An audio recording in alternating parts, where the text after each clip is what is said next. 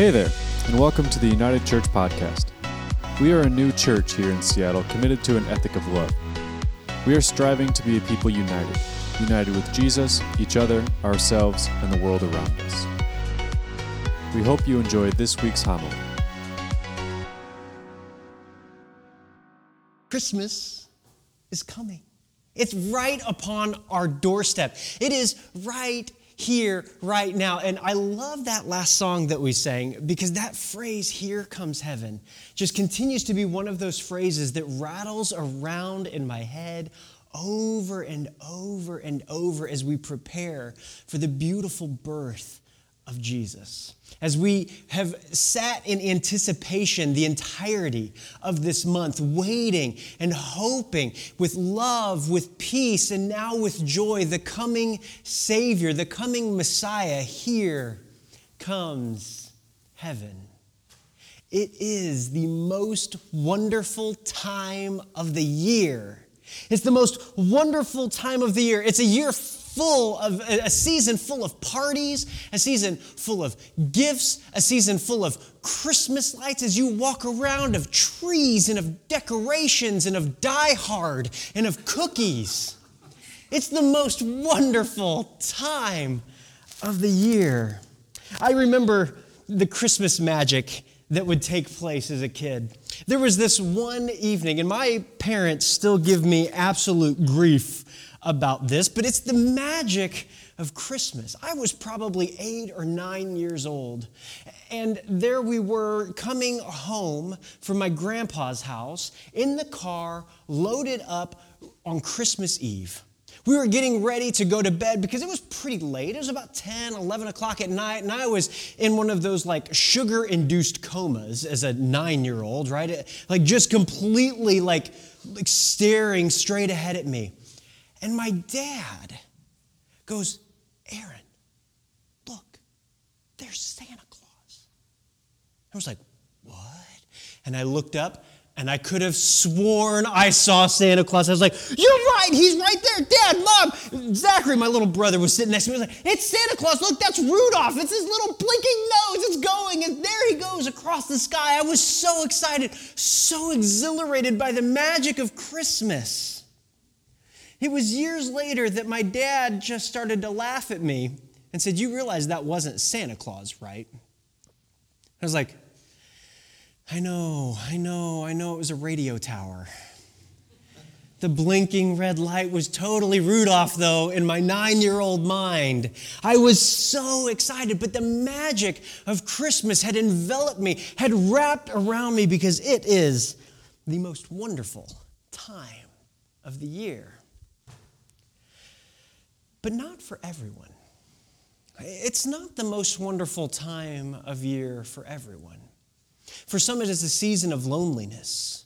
It's a season filled with grief, a season of pain, a season of family deaths and separations.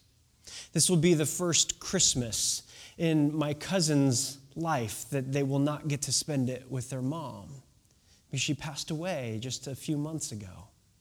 For some of us, that's our story. We have family members that are not with us this year, that aren't with us because of death or because of pain and trauma in the family unit. As separation has abounded within our story, as families have drifted apart or pushed apart, there's pain, there's mourning, there's grief. Some know families that are separated because of incarceration or because of at the border. There are separations that are taking place, and there is not the refrain of "it's the most wonderful time of the year" sitting in their lives, in their stories. And for many, joy is a struggle during this Christmas season. Joy is a very difficult emotion to conjure up. In fact, there are churches, and perhaps someday we'll join in with this chorus of Blue Christmases, where churches actually gather together one specific night right before Christmas to mourn together, to grieve together the loss and the pain and the trauma of the year, recognizing that joy is not an easy part of this season for many. And yet joy is a central theme of the Christmas story. Joy is a central theme of the birth of Jesus, of this "it's the most wonderful time of year" refrain. As we sing, "Here comes heaven," joy is one of the biggest and most central themes of this season.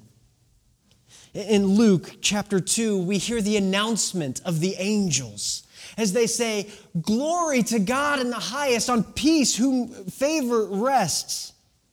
Joy is coming into this world. Joy to the world. The Lord has come. They brought glad tidings of great joy, of immeasurable joy, of joy that could not be contained. And yet, just a few short verses before that was Mary's story. Mary's story starts in Luke chapter 1, verse 26. In the 6th month of Elizabeth's pregnancy. Now, Elizabeth is Mary's aunt, or aunt, depending on how you pronounce that word. I know it's a bit controversial for some. But God sent the angel Gabriel to Nazareth, a town in Galilee, to a virgin pledged to be married to a man named Joseph, a descendant of Joseph, or a descendant of David. The virgin's name was Mary. And the angel went to her and said, "Greetings, you who are highly favored. The Lord is with you." Mary was greatly troubled at his words. Guess what? You're a virgin. You're pregnant. Greatly troubled. Greatly troubled. How on earth did that happen? Greatly troubled at his words and wondered what kind of greeting this might be. Right? "Hey, this is awesome. You're pregnant." What? Are you serious? Like, this is great news?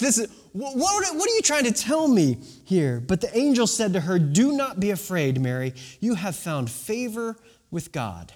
You will conceive and give birth to a son, and you are to call him Jesus. He will be great and will be called the Son of the Most High.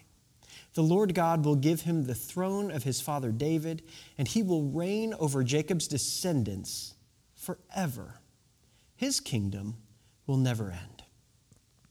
"How will this be?" Mary asked the angel, "since I'm a virgin?" Such a good question. Such a poignant question. Yes, Mary gets it, right?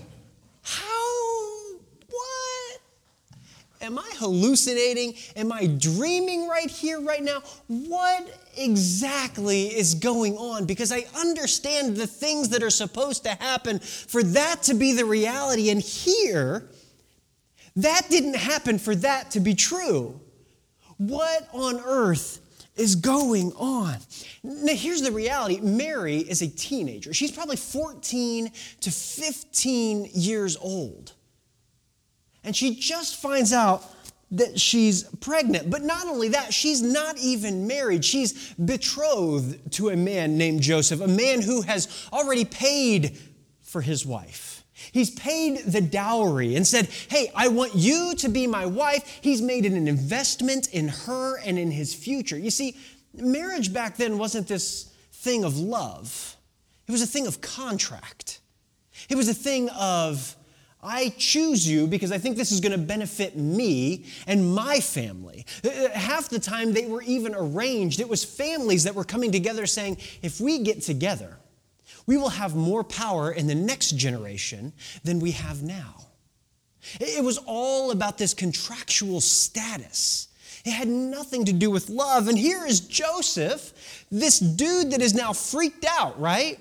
Later on in the story, Joseph freaks out because he's got a woman who is supposed to be his wife, and now she's damaged goods to him. She's not fulfilling the contractual bargain that had been there. There's no joy in Bethlehem. There's no joy in Mudville. Come on, Casey at the bat. She's 14, maybe 15 years old. She's married, or she's unmarried, and she's pregnant. And she has this angel appear to her and tell her. And I mean, if I'm Mary, I'm not sure I'm going to go run home to Mom. Hey, Mom, guess what? I'm pregnant. Woohoo! Right? That's not going to be the first thing that she's going to do. She's not going to experience this joy from Mom because she's terrified at the connotations of what is going to happen. In fact, because of what is going on with Mary, the fact that she's pregnant, she actually could be killed. The law could have her stoned for breaking such a contract. Like, she is in danger. And she's terrified. And in fact, she doesn't run home to say, hey, Mom, guess what? I'm pregnant. She hurriedly leaves. In verse 42, I'm sorry, I got a little ahead of myself. It's in verse 39. At that time, Mary got ready and hurried to a town in the hill country of Judea, where she entered Zechariah's home and greeted Elizabeth. She fled from her family. She ran away. We don't know how pregnant she was at the moment, but we're pretty sure she probably wasn't showing. Her family had no clue. She hurriedly, after the angel appears to her and talks to her and tells her what's going on, she hurriedly grabs everything that she possibly can and runs off to a different town to spend time with the family that's going to protect her, the family that's going to care for her, the family that's going to hold her in their arms. When Elizabeth heard Mary's greeting, the baby leapt in her womb, and Elizabeth was filled with the Holy Spirit. In a loud voice, she exclaimed. Now, you see, when I told my parents that we were having a baby, when we had been married for 10 years, and Tracy's dad, the first words out of his mouth were, I'd given up hope. He was like, I never thought this was going to happen. He was super excited, but like he was also dumbfounded. When we made it to my parents' place and we told my parents that Elliot was on the way, she didn't have a name at that time, nor a gender. We had no clue what we had here, just a baby. We had these little gifts packaged up for them, and they opened them up and to kind of announce the birth of a child. And my dad and my brother opened theirs, and they were just kind of like, I don't get it. Because they too had lost hope that there was ever going to be a child. However, my mom, recognizing what was happening, jumped up out of her seat. I have never seen my mom leave the ground. She flew out of the couch. I mean, it was like this acrobatic Cirque du Soleil move as she glided through the air and landed with such grace as she began to do what I can only describe as some sort of crazy lady dance. It's a Price is Right dance. The quick move of the feet and the spinning and the screaming. And my dad and my brother looked at her like, what just happened here? They were completely lost at what was happening. My mom was so excited and screamed, yeah! It was so loud, so loud, so loud. This was not the experience that Mary had with her mother, but this is the experience that she had with her aunt, Elizabeth, who exclaimed, "Blessed are you among women, and blessed is the child you will bear." Now, Elizabeth's really pregnant at this point. She's like 7 months along, right? Like 6, 7 months along. She's a little bit larger. And yet here she is full of all of this energy, dancing around, excited for this baby. Blessed are you among women. But why am I so favored that the mother of my Lord should come to me? Elizabeth is so excited. She's like, why are you here and not celebrating with your mother? Why are you here? Why have you come to me? Why am I so favored? As soon as the sound of your greeting reached my ears, the baby in my womb leapt for joy. Blessed is she who has believed that the Lord would fulfill his promises to her. And then Mary sang. Mary's song, the Magnificat. Like this beautiful song of, my soul glorifies the Lord and my spirit rejoices in God my Savior, for he has been mindful of the humble state of his servant. This woman who is terrified, who flees, hurriedly, terrifiedly runs away from her family, from everything,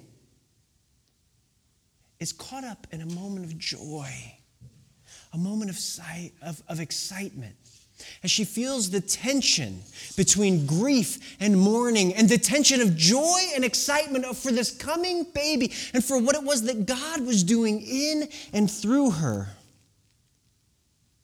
Because here in this moment, God has not forgotten Mary.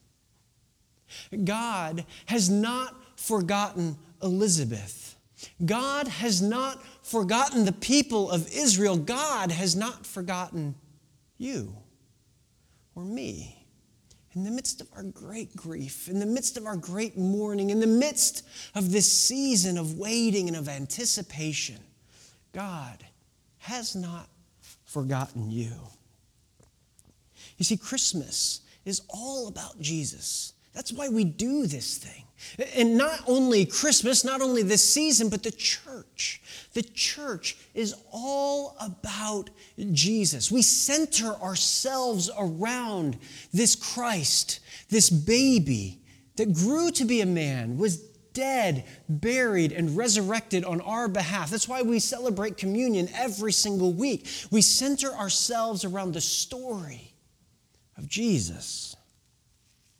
God has not forgotten us. But if you're aware of the way in which Scripture works, there's this place. It's in almost every Bible, at least it used to be in the past. It's changed a little bit as printing costs have gone up and whatnot. But there's this beautiful page, and it used to be a completely blank page. Mine just says the New Testament, and then it's blank on the other side.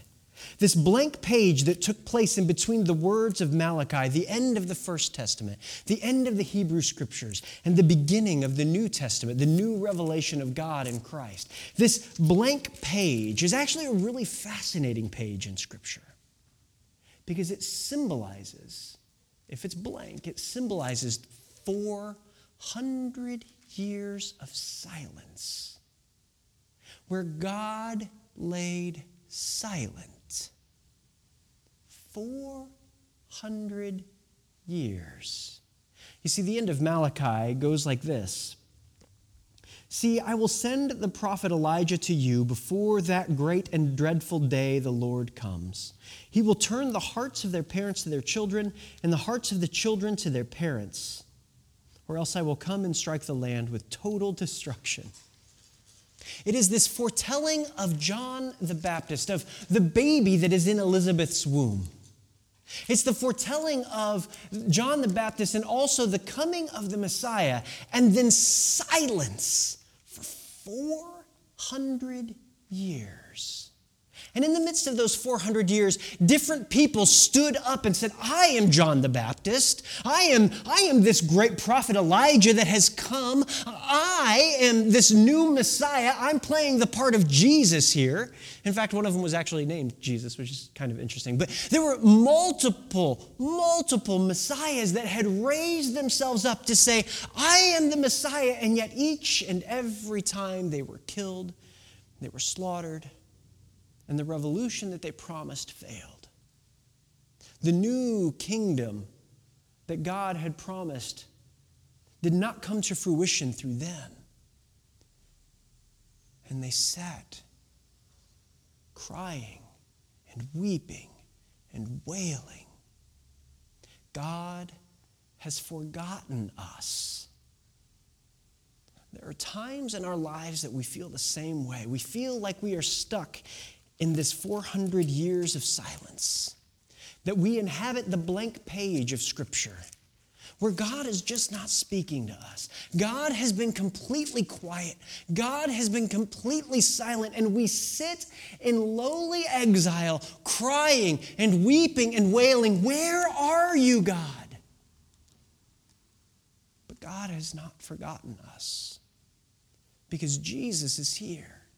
This moment of anticipation of this season, this month long, is a recreation of the blank page of Scripture. An opportunity for us to get to exclaim in joy that this coming Jesus is here, that the things that God promised us are present here and now, and that you and I get to experience this in the world today. God has not forgotten you, because in this moment of Mary's great revelation, joy has come. Joy is here. Joy is present. God has not forgotten you. And this is what Christmas is all about. This is the why of Christmas. Jesus. We are not a forgotten people. You see, joy happens when both hope and truth live together in this space of hoping for what is to come, that it is here, that it is now, that it is possible, but also that the truth of our reality is held in that tension and possible here and now. This is where joy is met. This is where joy happens, is when those two things combine. Joy is possible. Joy is near if we reach out and hold it. If we reach out and hold to Jesus that calls to us and says, "I am here. I have not forgotten you. I am present. I am with you always, now and until the end of the age." This is why it's the most wonderful time of the year. Joy has come. Jesus has come.